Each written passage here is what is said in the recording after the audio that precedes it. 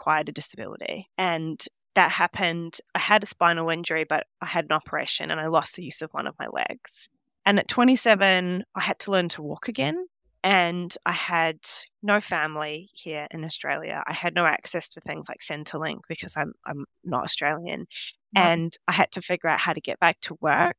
And I had a lot of the experiences that people who acquire a disability have. And suddenly my gender and my age became nothing compared to the ableism that I can now see that I was experiencing.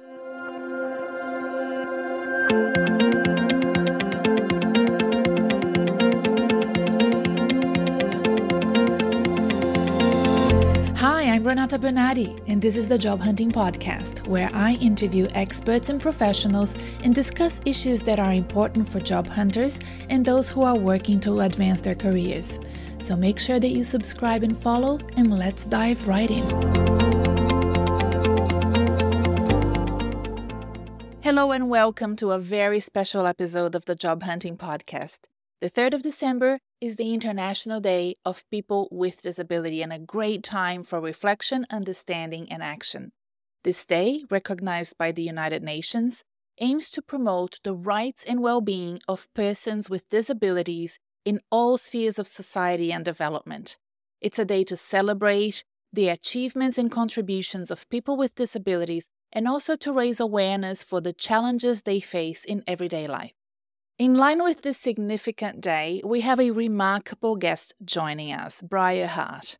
Briar is a seasoned professional in customer experience transformation and a fervent advocate for inclusivity and accessibility in the corporate world. Over a very short period of time, she has become a recognized authority in this space, leading enterprise-wide initiatives in her workplace, as well as becoming a powerful voice advocating for organizations to be more accessible and inclusive, a testament to her dedication and her expertise. Today, we will learn about Briar's story, always a good place to start, and then delve into how professionals like you and me can support accessibility initiatives in their workplaces so that those with disabilities can assert themselves in the corporate environment. This is an episode that should be listened by absolutely everyone that works, not just people with disability, but those who want to be great allies, leaders, colleagues, and friends. So without further ado, let's welcome Briar Harte to the show. What I really want to start off with today is to ask you to share with us your story of, your strengths and what led you to have the career that you have now. Thank you for having me, Renata. I really appreciate it. And what an open-ended question to start with. I know. You can go for as long as you want. I'll probably start with where I am today and go back into a little bit how I got here. So I lead accessibility and disability strategy and transformation in a corporate. And that's come about from my lived experience as a person acquiring a disability, as much as my professional experience in human-centered design, research, transformation, and business change. So I'm never really sure how I got here. I'm probably very different to you. I didn't plan all of this out. I grew up in a small town in New Zealand. My parents were remarried and I had, a large extended family of siblings. And I went to uni to study business because it seemed interesting. And my mum ran an organic health and wellness retreat down a valley, which was visited by burnout executives. And my dad was a commercial industrial real estate agent that owned an agency with his dad. And I went to study business and was like, I don't even know what a CEO is. I don't know how any of this stuff works. It just seemed really fascinating to me. We struggled to explain the natural world, but we didn't create it, right? We didn't create trees and birds and weather. We created financial systems we can't explain. And I found that so fascinating. And so began this I'm going to call it a blackbird. I just went after shiny things for a really long time, things that were interesting. I finished uni with a finance and market research and journalism degree. I moved to Australia 3 days after my last exam, and the job ad literally said the continent of Australia, Renata. It didn't even specify a state or a city. I was just like, that seems like an interesting job. I'm going to go and do it. Okay. And again, I just kept following the shiny things. And I was like, I worked in franchise consulting, building out business models and recruitment strategy and brand strategies. And then I ended up thinking, well, there's two ways to make a business more profitable. You earn more money or you spend less. And I went into a procurement transformation, and I found myself back in Australia, and at 27 I acquired a disability. And that happened. I had a spinal injury, but I had an operation and I lost the use of one of my legs. And at 27 I had to learn to walk again. And I had no family here in Australia. I had no access to things like Centrelink because I'm not Australian. And I had to figure out how to get back to work. And I had a lot of the experiences that people who acquire a disability have. And suddenly my gender and my age became nothing compared to the ableism that I can now see that I was experiencing. But it was also a moment where I needed to get out of the team I was in. And I went and started doing market research. And so began, something shiny and sparkly, market research. I moved over to the UK. I moved to New Zealand. It was a research director and got into human-centered design.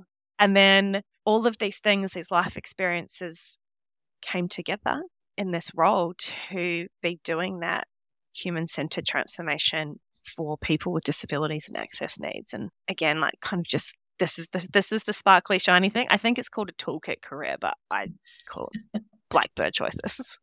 That's a lovely way of seeing it. I am very interested in what a human-centered design for people with disability mean to you, and can you explain that to us? Because every time, Yeah. I told you this before we started recording. Every time I go to your LinkedIn and I read one of your posts, I learn something new that I didn't know before.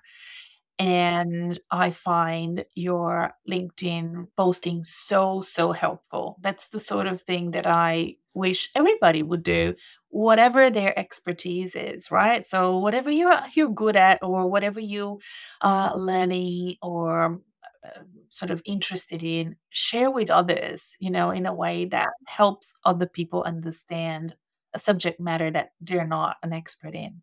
So tell me about the human-centered design for people with disability.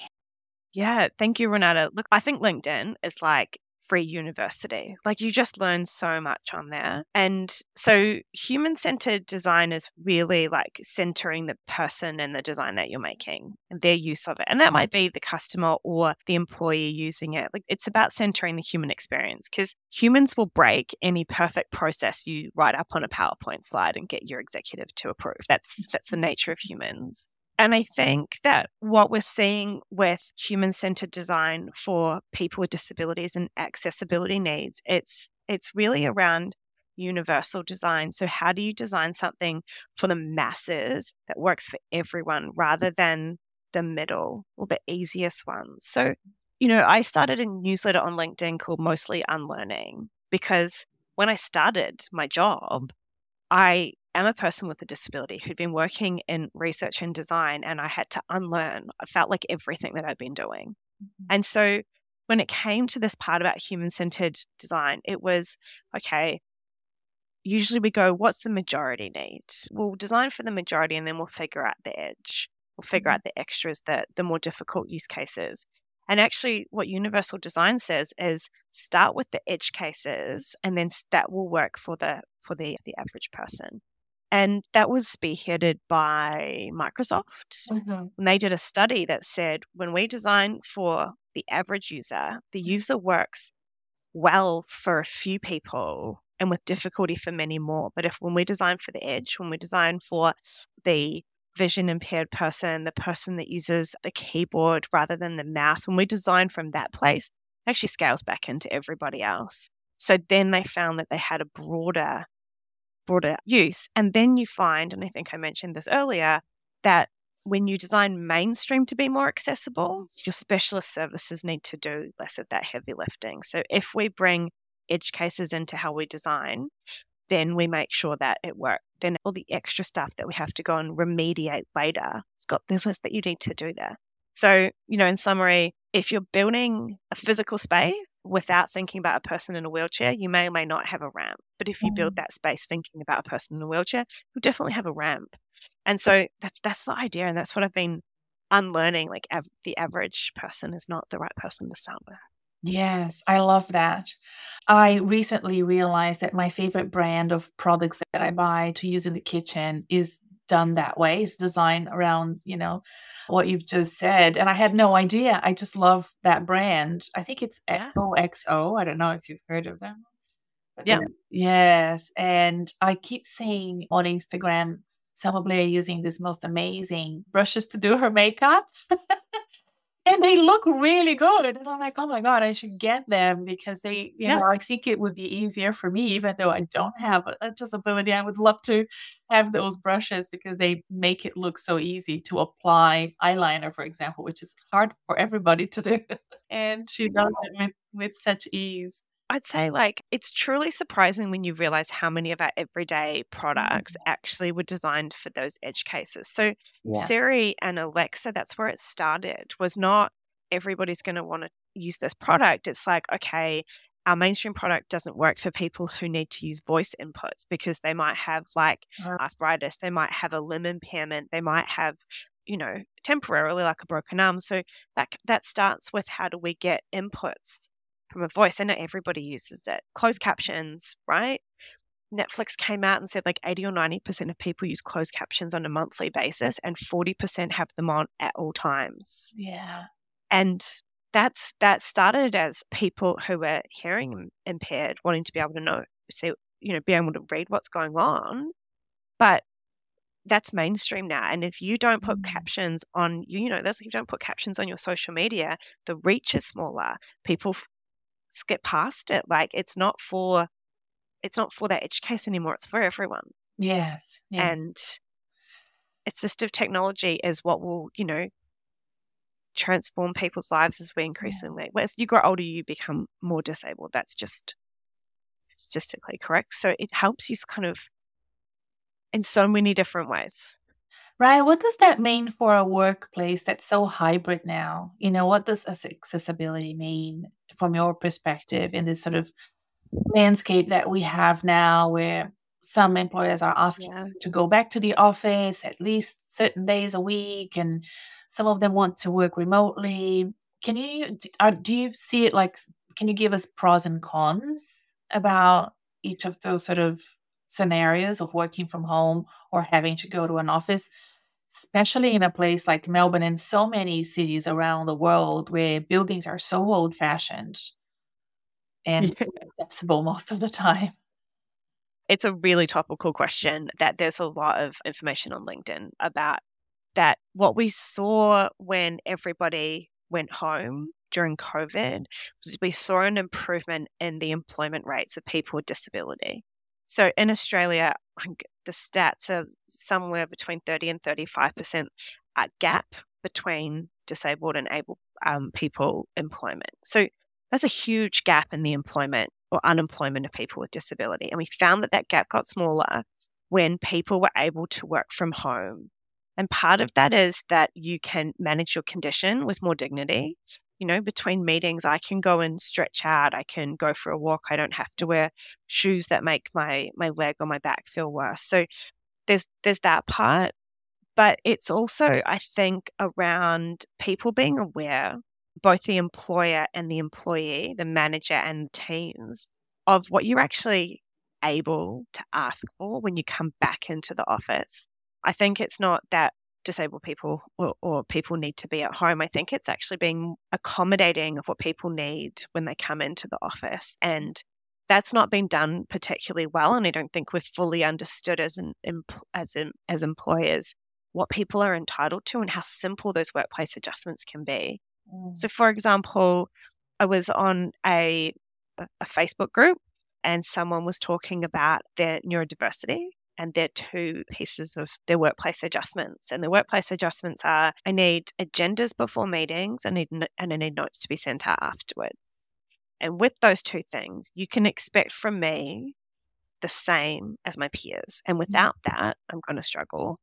And they were struggling to get that because culturally that company obviously didn't do those things with neurodiversity or physical things like people who had like migraine or endometriosis is two examples that come to mind where actually when you could manage this at home, you suddenly realized how impactful going into the office was.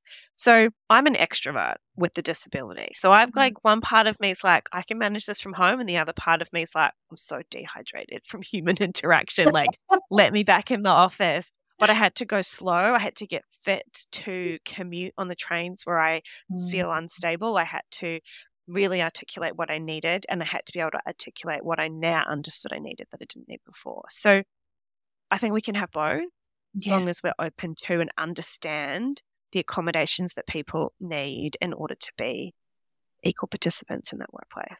Yes. I picked up on what you said before about people not realizing they have disabilities. Yeah. I think that that is so true. I definitely have on and off been in that situation. And, I don't know. I think especially with endo, which I had for many years and it went undiagnosed, it is so problematic because nobody tells you that that's what you have, and you don't then access the support that you need. And also when you Yeah. do say things, people don't believe you because you don't look like you're disabled. So Oh, many times, when I was really, really unwell, I was told I shouldn't take the lift at uni because why was I taking the lift was only for people that needed the lift. And I'm like, you have no idea. I cannot walk up the yeah. stairs, this isn't, I'm so much pain.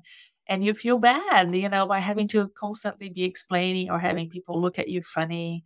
And that is so true also with people with neurodiversity who have been in the closet and probably still are. So, how do you deal with that spectrum? I know you've been working on in house, at your current Yeah. workplace in developing support systems and plans and strategies. How do you deal with that spectrum being so varied? Look, to start off, I myself didn't use the word disability to explain my disability until 8 years after I'd had the operation where I'd lost the use of my leg. And I was pregnant in the bushfires that were occurring before COVID happened. I had my daughter in the first lockdown, and I was having a really hard time with my back, and I was having to push really hard in the medical system. And I exploded one day and said, I've got a disability and I just need you to help me. And then I went home with my boyfriend and I said, I don't actually have a disability. I just needed to use the disability so that they knew that I needed help that was different to other people. He's very quiet and he just looks at me and he says, like, I think, okay, Briar. And he kind of left it and then, Yeah. like laughs about it later now that I can reflect on it. But for me, I didn't use that word. And I didn't use that word because I genuinely thought if I tried a little bit harder, I wouldn't be Yeah. disabled. I just needed to try a little bit harder. I just needed to do a bit more rehab. I just needed to do more and I would be back to being like everybody else. And Yeah. in that moment, in that pregnancy when someone else's life was a part of, I needed to think about, I Oh, was suddenly able to be far more advocate for what we needed, the two of us, my daughter and I. And I came back to work and made the choice to talk about my disability and to talk about my experience and really actually to help people understand what they are entitled to. And that in part was because my workplace was amazing. oh, Like I had an amazing manager and business HR business partner who found every policy to help me. Nothing was a problem. Everything could be sorted. And I was supported at work so I could go fight in the medical system for what I needed. yeah. And I realized in that moment that when I came back, and to answer your question, what I realized in that moment was like, it doesn't matter if you want to use the word disability or not. And I really don't mind if someone is not ready to use that word. But the policies and the processes and the laws that give you entitlement, that will help you be successful in your life and be the sort of parent, partner, friend, whoever that you want to be outside of work actually falls under those terms. And so I think that we need to understand that not everyone's comfortable with the terminology We need to help people understand what they're entitled to. Yeah. And we need to be really broad in our thinking about it. It's why you often see accessibility rather than disability. It's an accessibility and inclusion plan or a disability action plan. But using that broader language and bringing people in to understand what they can do, and then educating the people around them to be like, yes, you are allowed to offer them accommodations and how they come into work and where they sit and how the team meetings are run. And like giving people, sounds silly, but like giving the people around them permission to be more accommodating, because we're often stuck in our ways of working because we think that that's the way it's always been. So that's the way it should be. Yeah. So yeah, like it's a difficult word, and the term is internalized ableism, where someone really believes like that they, if they try harder, they, that they sort of don't want to be a part of that. But actually, it's realizing that there's so much to be gained from owning that terminology and being able to ask for what you need. Yes. Oh, that's so interesting. And a couple of things have come to mind as you were saying this. Again, thinking about the sort of city we live in, Melbourne, I am embarrassed to say that so many times in a senior role, I was not able to provide better support and care for people with disability or accessibility issues. I mean, Yeah. the University of Melbourne, wonderful place to study as long as you can walk. You know what I mean? Like, if you are in any Ivy League university in overseas and you're listening to this, you know exactly what I mean. They're hundreds of years old. The buildings are old, cobblestones everywhere. Not only stairs, but terrible stairs, that Yeah. are not even for people that can't walk them up and down. They're not even. They're sort of old. And I remember I had a job once. I was a PhD coordinator for the Department of Accounting. And every year we would get half a dozen new PhD students doing their doctorates there. And we had there was one year where we had two with accessibility issues and they needed scooters, which the university provides and pays for, all good. Yeah.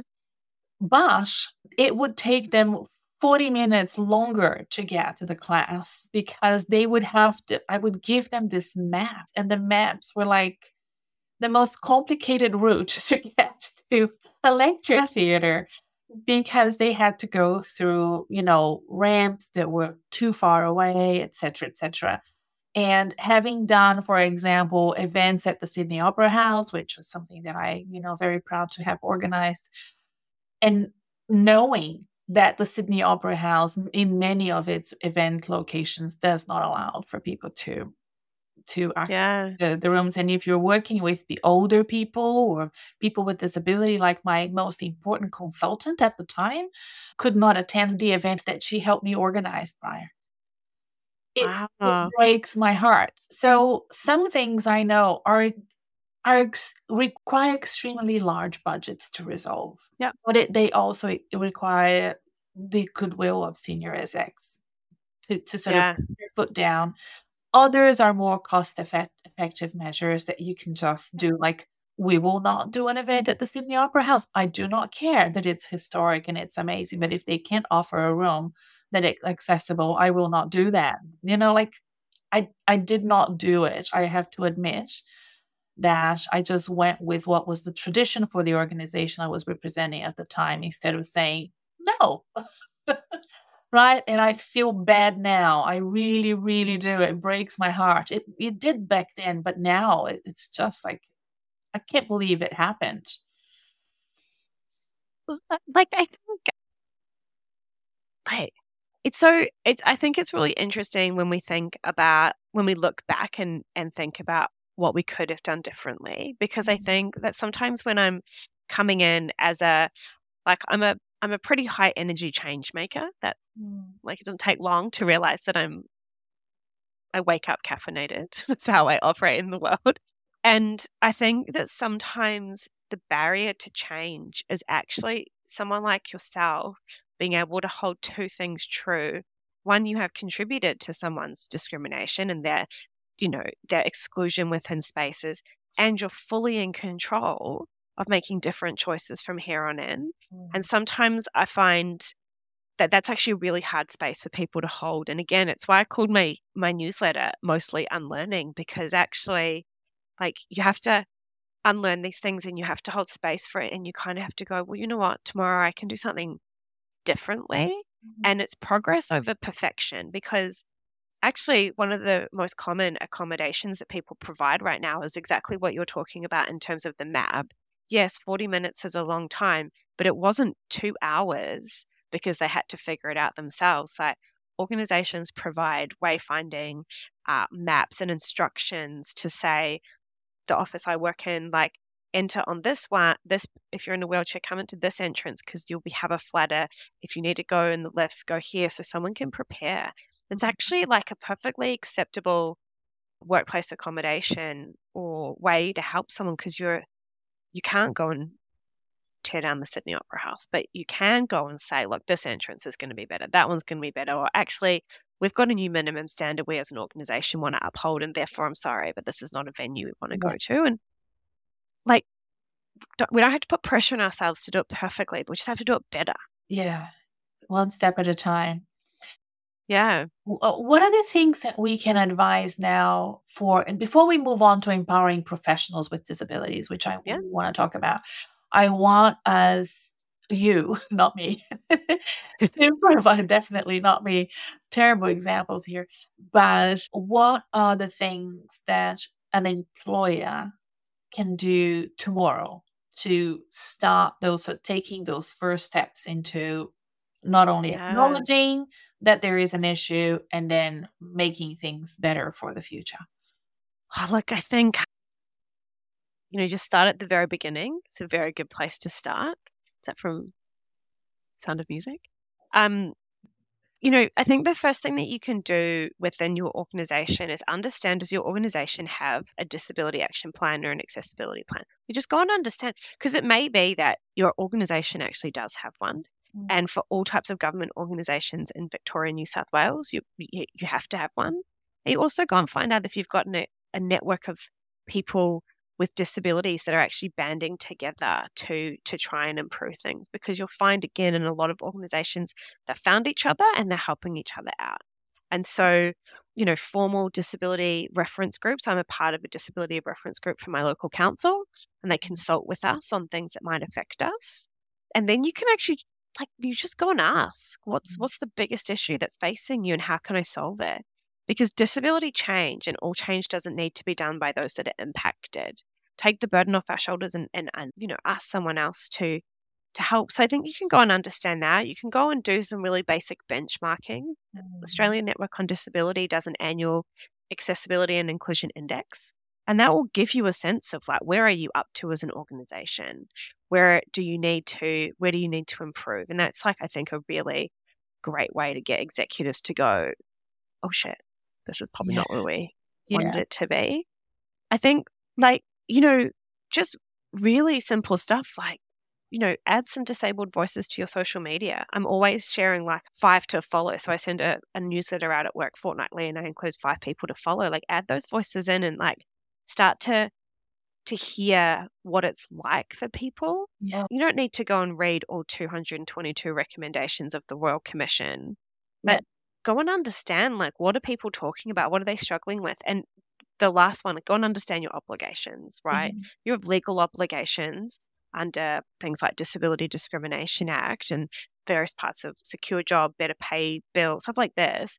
Do you want to understand your obligations for people? Yeah. Because actually, when you understand what you're obligated, then it seems to free up some capacity to go, oh, I'm going to try a little bit harder, or I now understand that this is actually really important, not a magnanimous, savior, like, I'm coming in to help you. Like, no, actually, you legally have to do this for me. Mm. So let's Yeah. get it done. It shifts mindset in a way that I hadn't really sort of anticipated. I like the idea of sort of giving people some ideas of who to follow, because you never know what you don't know. I had a conversation via LinkedIn message a few years ago with an individual, such a lovely man. And he said, I am a polymath and I'm autistic, but not autistic enough to be hired by the autistic groups that some of the tech companies have these days. And I thought of all of the, like, I had never thought of this. But he said, I've tried and I've had conversations with them, but I don't fit the disability sort of box that they've created. And I'm like, this is just the most bizarre thing. And, it's truly not. And I followed him because I loved his post. He writes beautifully and really sort of interesting Yeah. ideas that comes from a very sort of different mind that I just sort of said, like, I really like your post. And I started commenting. And then he realized I was a career coach and shared this experience with me. And I'm like, I had no idea that this even existed. So Do you know? I would really like to Sorry. talk to you about those, how to empower Yeah. professionals with disabilities in a world of people that sort of create sort of weird roles and barriers of entries like that. And I'm fascinated to hear what you have to say. I think I'm smiling for those that are listening. I'm smiling at the question, not because I love the answer or the example that you gave, but I can't tell you how often someone says, I'm not disabled enough to identify as disabled. Like people are more disabled than me. Yeah. And like, honestly, I had the same thought. I'm like, who am I to be leading disability inclusion? I'm not that disabled. Yeah. And then, there are things that I need that without my boss can't expect the same thing as me, as my peers. So there is a barrier there. But it's coming to terms with that, like, what is disability? That you have disability. Disability, it's the unlearning. It's not linear. It's not always the same. Mm. Disability is often being thought of as like this medical model of like, my leg doesn't work. Well, actually, the disability is not that my leg doesn't work. The disability is more in the social model of disability Yeah. that says my surroundings disable me, and therefore, in some circumstances, I'm not. I'm not impacted. In other circumstances, I am. So Mhm. it says that the person in the wheelchair is disabled by the building with no ramp because the wheelchair is actually enabling them to get to the building. Mm. And so I think like shifting our mindsets and understanding of like getting to that social model of disability, understanding that society is disabling, whereabouts is it, how can we change it? Like that was a really fundamental thing, I think, for me to understand that it's not linear, that sometimes I do need help and other times I don't need help. And then being far more clear when Yeah. I need help. So if I need to sit in a meeting in a workshop for a day, I need a different chair. If I'm sitting in that same room for an hour, it's fine. I don't need that additional chair. So like it's this like not disabled enough is a kind of a barrier, I think, to people understanding what the problem is or understanding what they should ask for or even knowing what to include. Mhm. And the idea that you're not autistic enough or the right type of autistic, I think is probably also within that story. I think so too, yes. Like the Uh, right type of, like you're not Rain Man, kind of, it's probably not the mm. right thing to say. I think that the idea of trying to use the sort of avenues that have been created for people with disability sometimes doesn't help people with disabilities because they might be too narrow or designed in a way that just doesn't, that is a bit icky. And that there isn't an allowance there for somebody to say, oh, okay, but you're very smart, let's have a chat with you anyway and see if there's an opportunity for you in a different way. So I think that I that's think, kind of missing from a corporate world that's still trying to add that sort of yeah. empowerment to decision makers and sort of understanding, and not just trying to pigeonhole people into boxes. I think like two things come to mind there, Renata. One, I think disability is frustrating for people because it's not homogenous and sometimes it's contradictory. Right. So I would speak to someone, who has autism, who would say, I really need my peers to turn their cameras on because I cannot fully understand the intention without seeing the body language, right? Mhm. So for that person, their version of autism says, I actually really need that. Yeah. Someone else within that team might also say, I've got anxiety, debilitating anxiety, and I can't, when I turn my camera on, I'm paralyzed and I can't actually continue to participate in that discussion. both people have expressing needs to be a part of that are contradicting with each other. But actually, like, it's not that one's right and one's wrong, and it's not that the team has to pick one. It's actually that you need to acknowledge it. You need to find a way forward. And it may be you can keep your camera off, but what we're going to need to do after is, if there are interactions between the two of you that need further discussion, let's meet separately, just the two of you with cameras on to talk about. Or, like, there are ways forward. And I think it's like Naz Campanella, the ABC journalist, who's just absolutely amazing, said it the best when she got her job at ABC. They said to her, what do you need to do your job so we can have the same expectations of you as other journalists? Mm-hmm. They didn't ask her, like, what do you need? They said, we want to have the same expectations of you as all the others. Yeah. So what do you need so we can put you on a level playing field? And that's her as an individual. But if you've got contradictory requests, then what do we as a team need? How do we need to manage this? What can we do? Because when you accommodate for people and you find a path forward for that team with those two people, everybody is doing better. Everyone belongs. Everyone can bring their best selves to work. That person with anxiety might go, actually, in this moment, I can turn my camera on. It's 10% of the time and it has a big change. That person who said, I really need to see your face, feels more confident to say, I couldn't quite understand your intention there. Can you please clarify? Like, you build the trust, you build the belonging, but you can't expect a homogenous set of asks, and you can't expect everyone with the same condition to ask for a need and expect the same thing. Yeah. And if you are, you're really going to trip yourself up, I think, as an employer, as a colleague that's trying to be inclusive. Yes. Now, Briar, you're very open about your disability now and advocating for others and involved in strategy for your own organization. But there are, individuals that, as you mentioned before, don't even use the word disability, or they don't bring it up when they're looking for a job, for example, for fear of bringing it up, sort of being unhelpful to their success and acquiring a job. How do you feel people can go about opening up about their disabilities in a safe way, or do you agree that sometimes it's better to keep it under wraps until you get the job? And yeah, it's such a weird way to navigate the world. I'm interested to know what you have to say.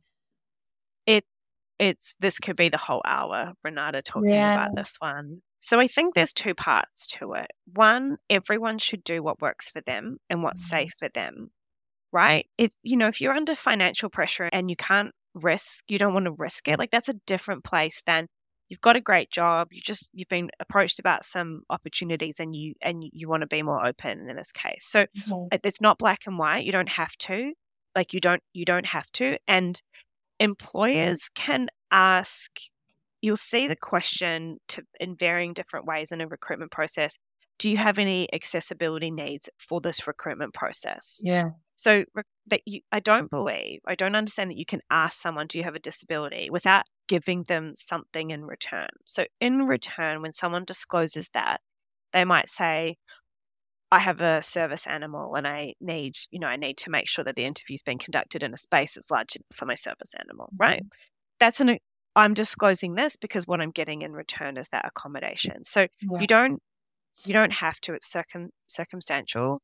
If you join the organization and you're not ready, like, you don't have to, but it's a trade-off, right? If you're not getting what you need, you're also compromising your ability to be successful in that probationary period. And I've certainly gone periods where I haven't mentioned it until I've passed probation. And there's other situations where I've said, I actually really need to raise this with someone. The most important thing to start with is to make sure you're safe and you understand your circumstances. So I really hate to hear where people are putting their own safety at risk.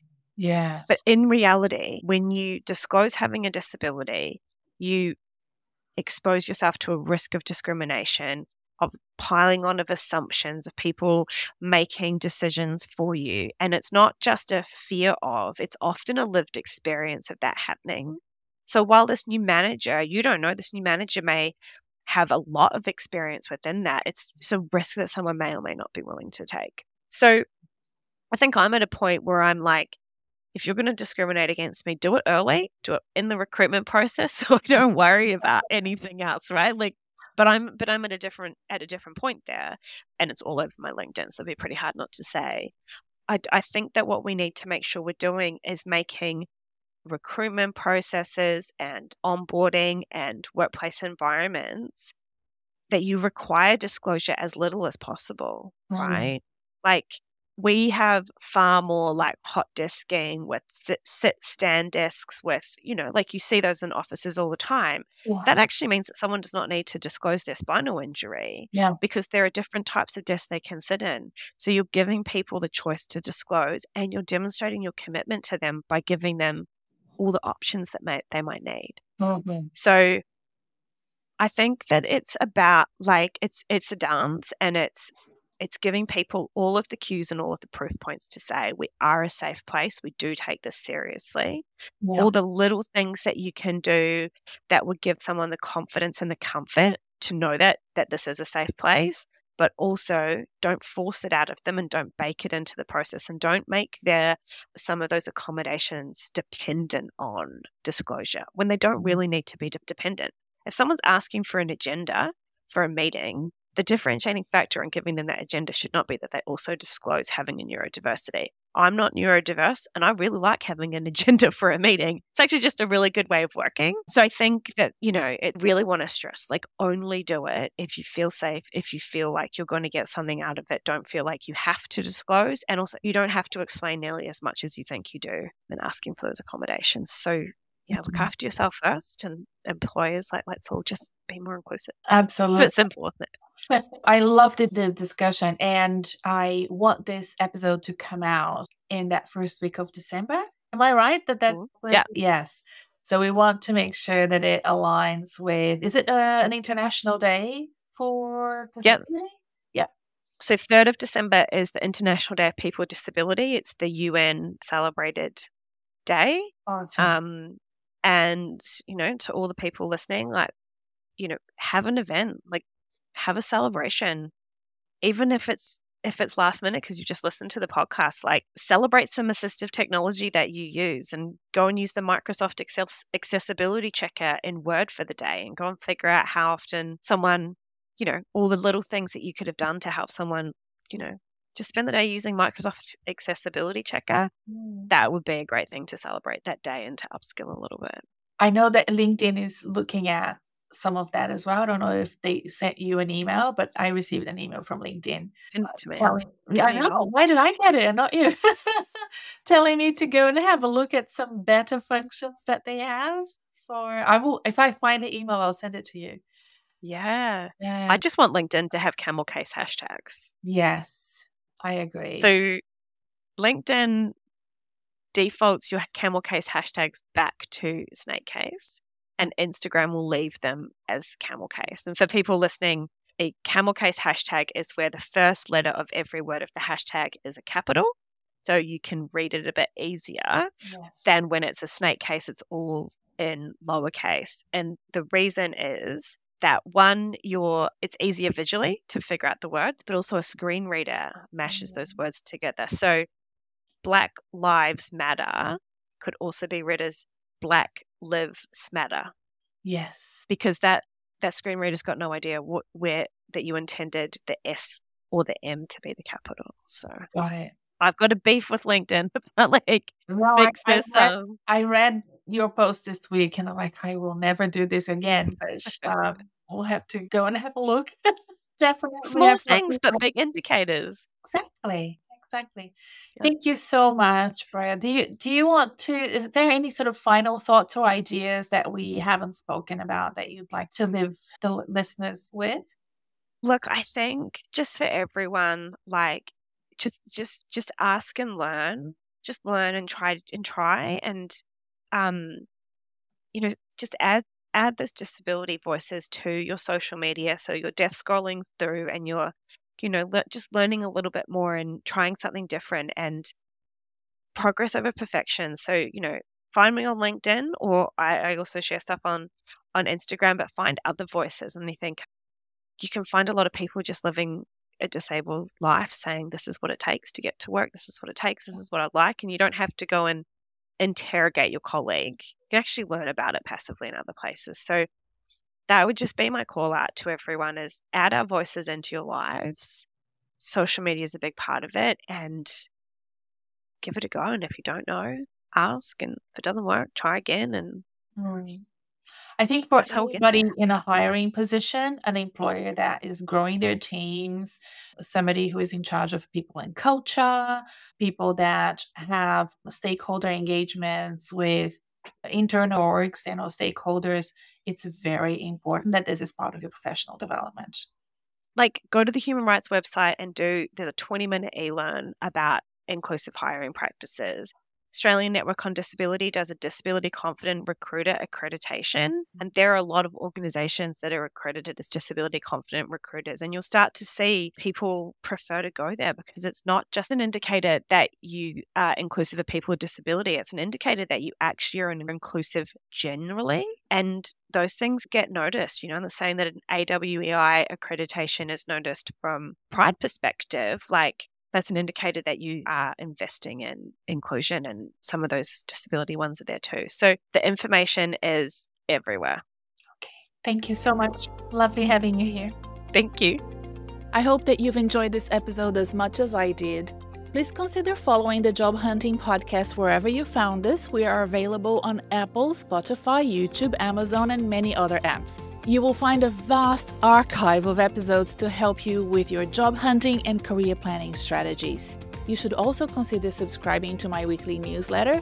There is a link to subscribe in the episode show notes, or please go to my website, renatabernardi.com. That's RENATABERNARDE.com.